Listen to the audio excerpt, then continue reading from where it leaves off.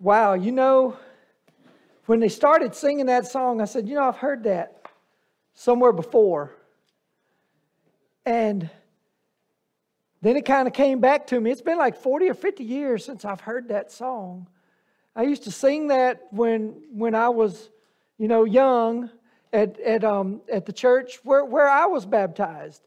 And that just brought back a flood of memories as we were singing and hearing them sing that song. Thank y'all so much for sharing that. And I remember back as, I think, a 9-year-old boy, and back then they didn't give you white robes to wear, so you just had to wear your clothes. And I remember my mom had me in a checkered jacket with burgundy pants and a big old bow tie. And that's what I got baptized in. So, times have changed, but wow, praise the Lord. And I told y'all one day I'm getting an inner tube and just preaching from up there because that water is nice. I think y'all could deal with that, couldn't you? All right, well, at this time we're going to have our children to be dismissed, and Miss Mandy is going to take the children down for time of children's church.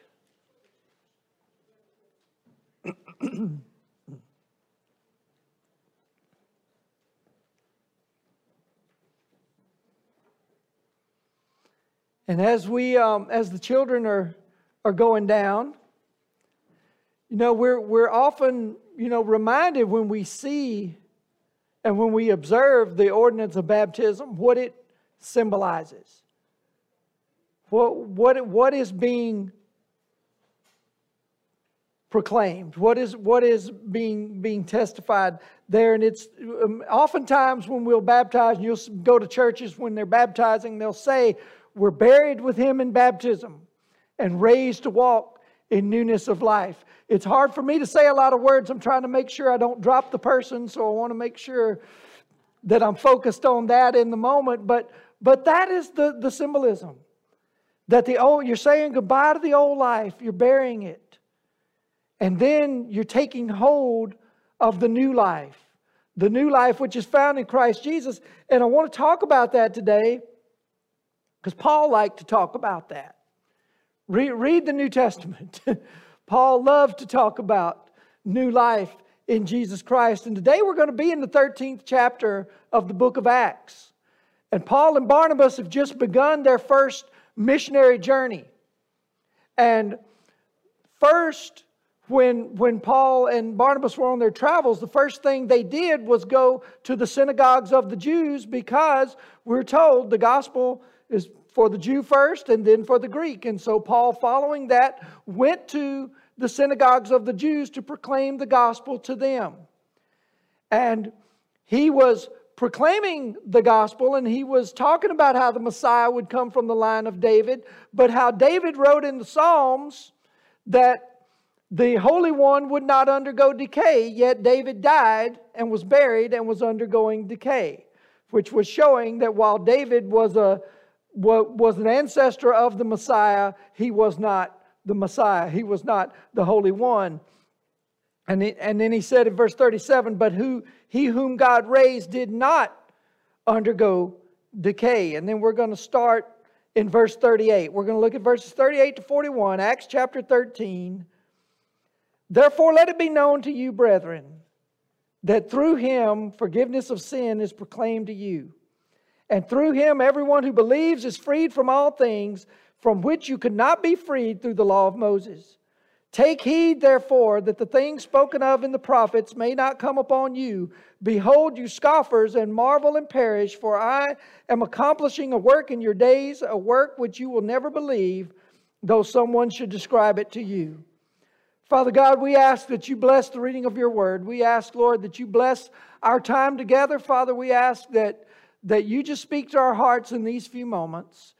And Lord, we give you the honor. We give you the praise. We pray if there's one here who needs to make that decision to follow you as Lord and Savior, that you would impress upon their heart, Lord, that today is the day of salvation. If there's those who just need the seeds planted and need to get started on that path, Lord, that you would do that, Father. That if there's those of us who are saved, who are Christians, Lord, and we have areas in our life that we need to just give back to you and get back on the path that you have for us, I pray, Father, that you would just reveal those things to us. And God, that the words spoken here today would be your words. They would not be mine.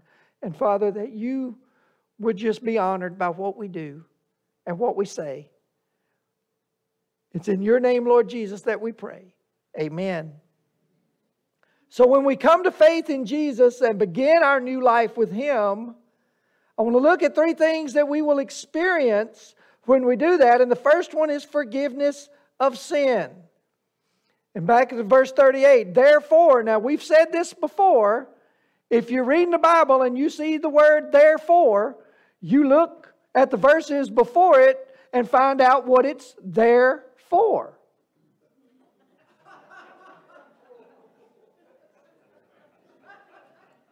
And Paul had just been preaching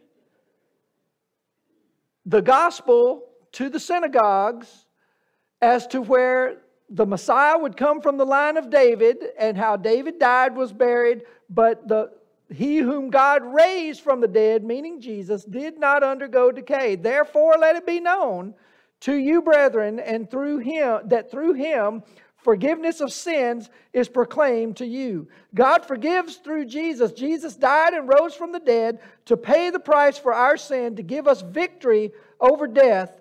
When we repent of our sins and believe upon Him, we stand before Him justified or forgiven. We are declared righteous. We are declared innocent. It's like being in that courtroom. You're guilty. You're going to serve the sentence. The judge is about to pass sentence on you, and someone steps up and says, no, I'll take his place. I'll take her place. I'll take the punishment so that they can go free. And in that moment, the justice is satisfied because someone took the punishment, but you are declared free. You are declared righteous. You are declared innocent. When Peter was in the home of Cornelius, he said in Acts 10:43, of him all the prophets bear witness that through his name everyone who believes in him receives forgiveness of sins. 1 John 2:12 says, I am writing to you little children because your sins are forgiven for his name's sake. And Jeremiah 31:34 says, and they shall not teach again each man his neighbor, each man his brother, saying, know the Lord, for they shall all know me, from the least of them to the greatest of them, declares the Lord. For I will forgive their iniquity, and their sin I will remember it no more. You know, sometimes we do things to hurt people, or we do things that offend people. Do you know people, or have you ever been like this? Some people just can't let it go. We've apologized. We've made up for it. We've done everything that it's possible for us to do, but there's some people who just can't forgive. They can't let it go, or they say, well, I can forgive, but I can't forget. God's not like that. When we repent of our sins, when we come to faith in Him, He forgives and He wipes it clean. And we've talked about this before. Sometimes the problem is we have trouble forgiving ourselves. And God's already let it go, and we're the ones who hold on to the guilt when we don't need to. If God's forgiven us, we're forgiven. It's going to be a running theme throughout the next few minutes. So if I sound like a broken record today, that's what I'm intending to do. Because I want us to understand that when we put our faith in Christ and we are forgiven, we are forgiven. Christians aren't perfect. We're not going to be in this life because we still have the flesh. He doesn't take that when he saves our soul. That comes later. But we are forgiven. And we need to sometimes remember that and walk in the forgiveness. And he says that through Him forgiveness of sins is proclaimed to you. This is what we should be proclaiming. When we've been forgiven, we need to let other people who have not experienced that forgiveness, who have not experienced the new life in Christ, we need to let them know that there is forgiveness, that there is salvation. that they don't have to die in their sins. And like we said last week, what kind of friend would we be if we didn't? If we just let them go figure it out on their own because we didn't want to bother them. Luke 24:47, Jesus said to the disciples, and that repentance for forgiveness should be proclaimed in His name to all the nations, beginning from Jerusalem. And on the day of Pentecost, Peter is preaching, and he preached, and people were convicted, and they said, well, what should we do?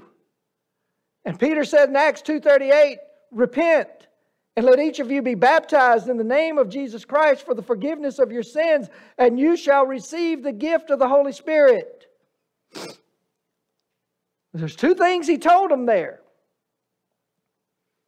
And I want to make sure we understand what he's saying and what is and what's not being said there.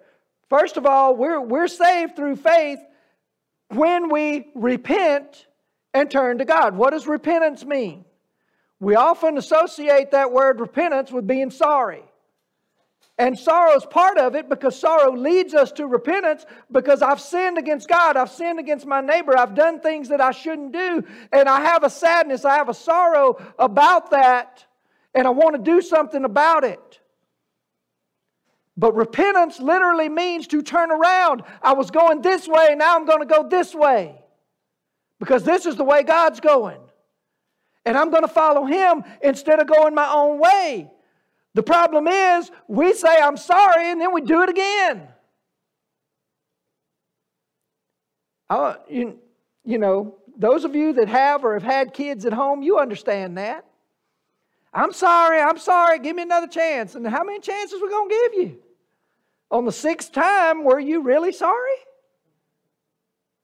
Because you keep doing it. Repentance means I'm sorry and I'm going to turn from it. And yes, I understand I'm human. I might mess up. I might fall again. But I'm going to do everything in my power to follow God's way and to follow the way He wants me to live. And to not go back to that old life. That's repentance. To turn around from the way we were going and go the way God's going. And then he says, and let each of you be baptized in the name of Jesus Christ for forgiveness of your sins. I'm going to tell you something. That water, as nice as it is up there, it has no power to save.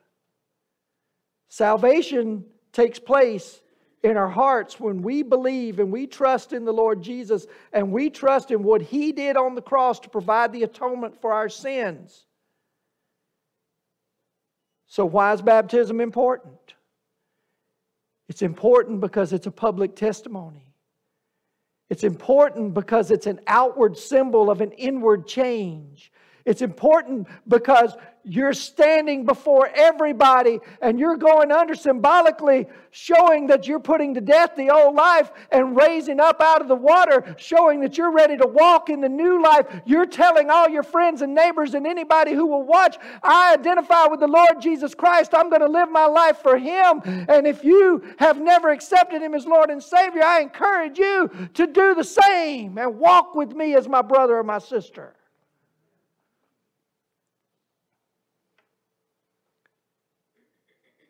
And I'll just tell you, at the end of this service, that water ain't going nowhere. If God's put that on your heart, we'll wait. I'm going to just leave that right there. Back to our regular scheduled programming. We who have been forgiven should be telling everyone we can about the forgiveness that's available in Christ. If He saved me, like I said, what kind of friend am I if I keep that to myself? If I don't tell my friends and my family and my neighbors that there's forgiveness available, that they don't have to live the way they're living. Because I look back at what God saved me from, I don't want to go back there. And I don't want to see anybody else stay in those places. So there's forgiveness of sin in Christ. Next, there's freedom from the law. 39. And through him, everyone who believes is freed from all things which you could not be freed through the law of Moses. In Christ, we are free. John 8:36, Jesus says, if the Son shall make you free, you shall be free indeed. Isaiah 53:11 says, as a result of the anguish of his soul, he will see it. He will be satisfied by his knowledge. The righteous one, my servant, will justify the many, as he will bear their iniquities. As we've already said, Jesus paid the price for our sin, and because of that, we are free from the penalty of sin. We do not have to pay the punishment. We are free. We're not going to walk out of the courtroom after he's taken our punishment, he's serving our sentence, and then we get arrested again. No, we still think you need to go. It doesn't work that way. The price has been paid. And we're declared innocent. We're free. We need to walk in that freedom. 1 Corinthians 1:30 says, but by his doing, you are in Christ Jesus, who became to us wisdom from God, and righteousness and sanctification and redemption. We have all these things when we put our faith in Jesus. He sets us free from the power of sin, death, and hell. We are not saved by keeping the law, because we can't, but by his grace through faith in him. And when we talk about that freedom, and all of us have probably been in this situation at some time in our life. You did something, and you don't want anybody to know about it. And you're scared that somebody's going to find out what you did. And either you're going to get in trouble, or you're going to be embarrassed, or somebody's going to be mad at you, whatever. You don't. We've all probably been there. I would say at some time in our life, we all go through that. You know, with kids, you do something you don't want mom and daddy to find out because you know you're going to get in trouble. Or you do something at school you don't want the teacher to find out because you know you're going to get in trouble. Or adults, you do something at work you don't want the boss to find out because you're going to get in trouble. And I've had all three of those things happen to me. But you know, the problem is when you're walking around carrying that, you're not free. You're not free because you're constantly looking over your shoulder. When am I going to get caught? When are they going to find out? When is the hammer going to drop? Best thing you can do is just tell the truth right away and get it over with. Then you're not carrying it anymore. Then you actually are free once you've dealt with it. And once we've dealt with our sin, once we've confessed our sin, we've come to Christ, we've accepted Him as Lord and Savior, and God has forgiven us. We're free. Don't let the devil tell you you still got to be guilty over that stuff you did 50, 60, 70, 80 years ago. Because God took that away when you confessed it. And that's what Satan tries to do. He tries to go back to stuff that God's already dealt with. Don't let him. If the Son has set you free, you are free indeed. Be free. Live free. And Paul is saying that we could not be freed through the law of Moses. The freedom could not come from the law. And he writes in Romans 8:3, for what the law could not do, weak as it was through the flesh, God did, sending His own Son in the likeness of sinful flesh. And as an offering for sin, He condemned sin in the flesh. Now God gave Moses the law to show us how to live. And the law does that. And it's good. Here's the problem. The law's good, we're not. We can't keep it. Anybody in here never sinned? If you raise your hand, you'll be sinning. So just know that. For all have sinned and fall short of the glory of God. There is none righteous, no, not even one. The law is a measuring stick. It shows us where we fall short. We read it, we look at it like, oh, I messed up there, I messed up there, I messed up there. And if we were to be judged by whether or not we kept the law, we're all in trouble. And that's why Jesus came to do for us what we could not do for ourselves. He's the atoning sacrifice. He's the only one who walked this earth without sin. So He's the only one that could be the lamb without blemish that is offered on the altar for the atonement of our sins. Romans 3:28 says, for we maintain that man is justified apart from works of the law. In Galatians 2:16, Paul writes, nevertheless, knowing that a man is not justified by the works of the law, but through faith in Christ Jesus, even we have believed in Christ, that we may be justified by faith in Christ, not by the works of the law, since by the works of the law shall no flesh be justified. Like I said, the law shows us where we fall short, but it cannot save us because we cannot fully keep it. And we can't be free from it without Jesus offering Himself for our sins, and by believing that He did that and trusting Him as our Savior. You want to be free in Christ? If you put your trust in Him. You want to live for the world? You're never going to be free. You want to live for yourself? You're never going to be free. A lot of people think they're going to make it in because they're good enough. Jesus said no one's good except God. If we could be good enough, Christ wouldn't have had to die on the cross. You know, we're foolish if we think, well, He only died for the really bad people. I can get in on I'm pretty good. I can get in on my own ticket. No, you can't. And I can't either. Even the best person by the world's standards has sinned. And we all need a Savior. And Jesus came to be that Savior. So in Him we have forgiveness of sin. We have freedom from the law. And here's the part we don't like to talk about. We have a fate to avoid. And Paul says in verse 40, take heed therefore so that the things spoken of in the prophets may not come upon you. Behold, you scoffers, marvel and perish, for I am accomplishing a work in your days, a work which you will never believe, though someone should describe it to you. The Old Testament spoke of how God would deal with those who oppose Him. And Paul quotes in verse 41, Habakkuk 1:5, but he words it differently than we read it out of the actual book of Habakkuk. So I'm going to read it so we can compare it. Well, let me give you the background first. Habakkuk has been complaining. We don't do that in church, do we?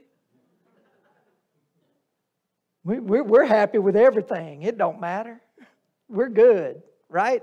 Okay, I don't need to start getting nobody in trouble up here, especially me. But Habakkuk's complaining, Lord, why are the Chaldeans oppressing us and opposing us? They're worse than we are. And they're defeating us.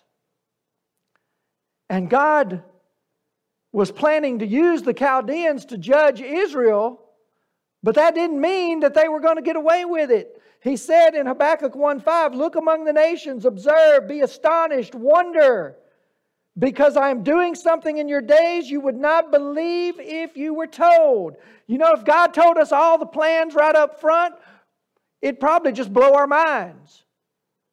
Because we wouldn't understand it. We wouldn't believe half of it. Well, how are you going to do it that way, Lord? So it's better that we just trust Him. It's better that we just go a day at a time and let Him carry us through each day and trust that He knows what He's doing a little bit better than we do. God would judge Israel for their sins, but He would not leave the enemies through whom He judged them unpunished for theirs. I know it's a tendency, especially today, but you know, the world really hasn't changed as much as we think it has. There's just more toys.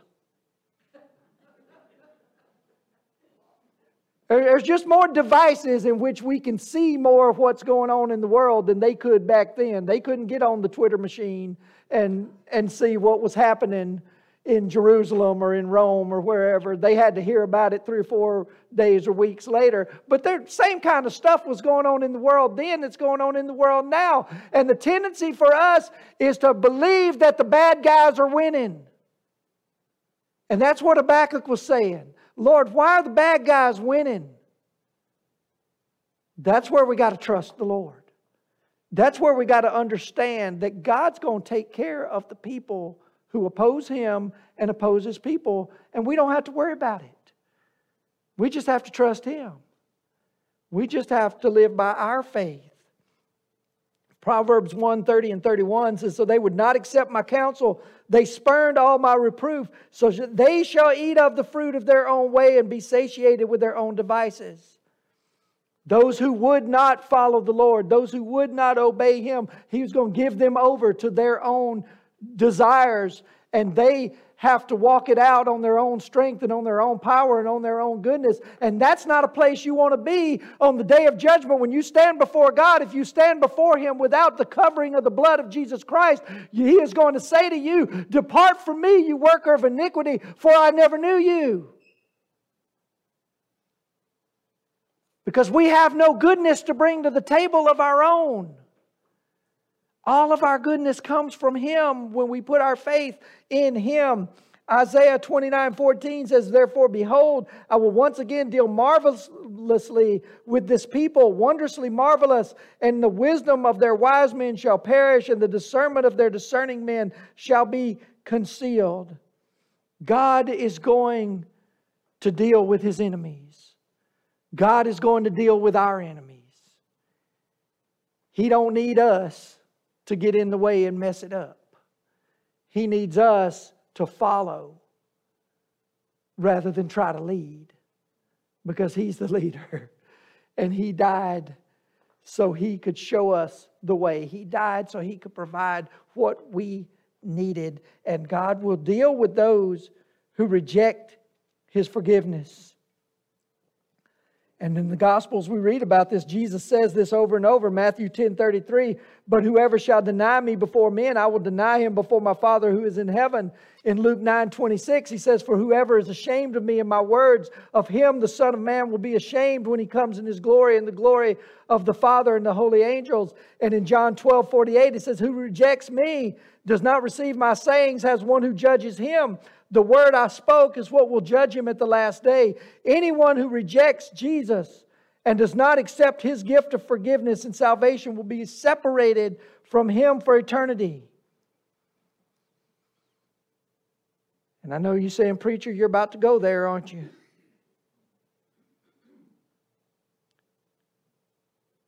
John writes in the Revelation chapter 20 verse 15, if anyone's name was not found written in the book of life, he was thrown into the lake of fire.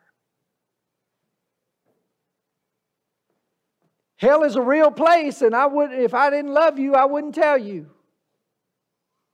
But you say, well, most of us in here are saved, preacher. Why you need to tell us? Because it's not that we need to be concerned for ourselves. We need to understand the reality of a possible separation for eternity from God, because we have friends, we have neighbors, we have co-workers, we have classmates, we have random strangers that we're going to meet throughout life that God may put on our heart to share the gospel with, and that we need to be praying for. And we need to care, if they're not in a relationship with God, that there is an alternative.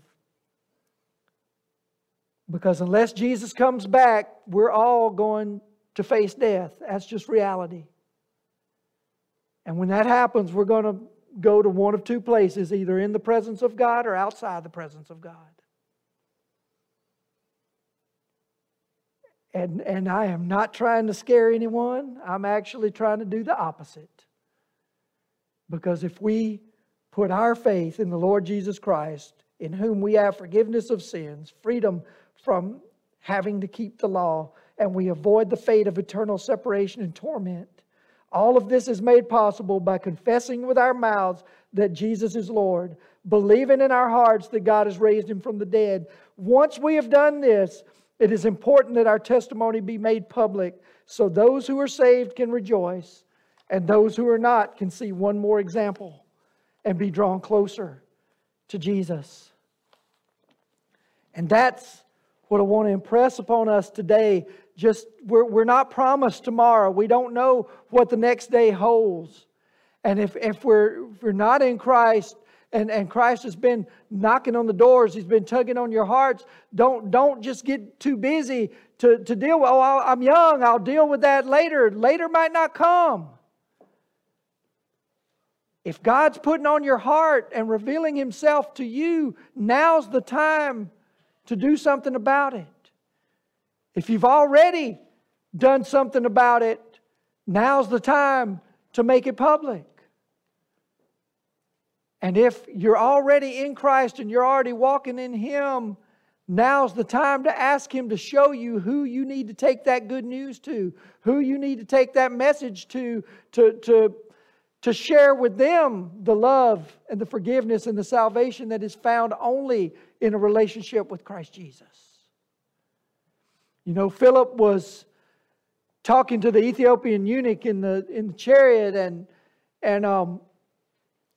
reading the book of Isaiah and was explaining it to him and was telling him the gospel. And they came upon some water and the Ethiopian said, well, there's some water. What prevents me from being baptized? And Philip said, believe on the Lord Jesus and you can. And so if you're here today and you haven't believed on the Lord Jesus, I'm inviting you to do that today.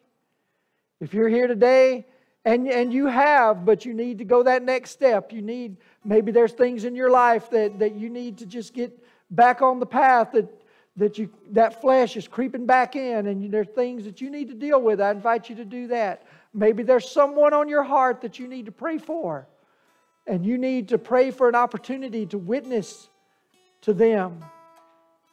And you need, or maybe someone that other needs, maybe there's something else that God's put on your heart and you need to do something about that, whether it's come down here and pray, whether it's pray with me, whether it's pray at your seat, whether it's go to somebody that you need to pray with and maybe get something right with today.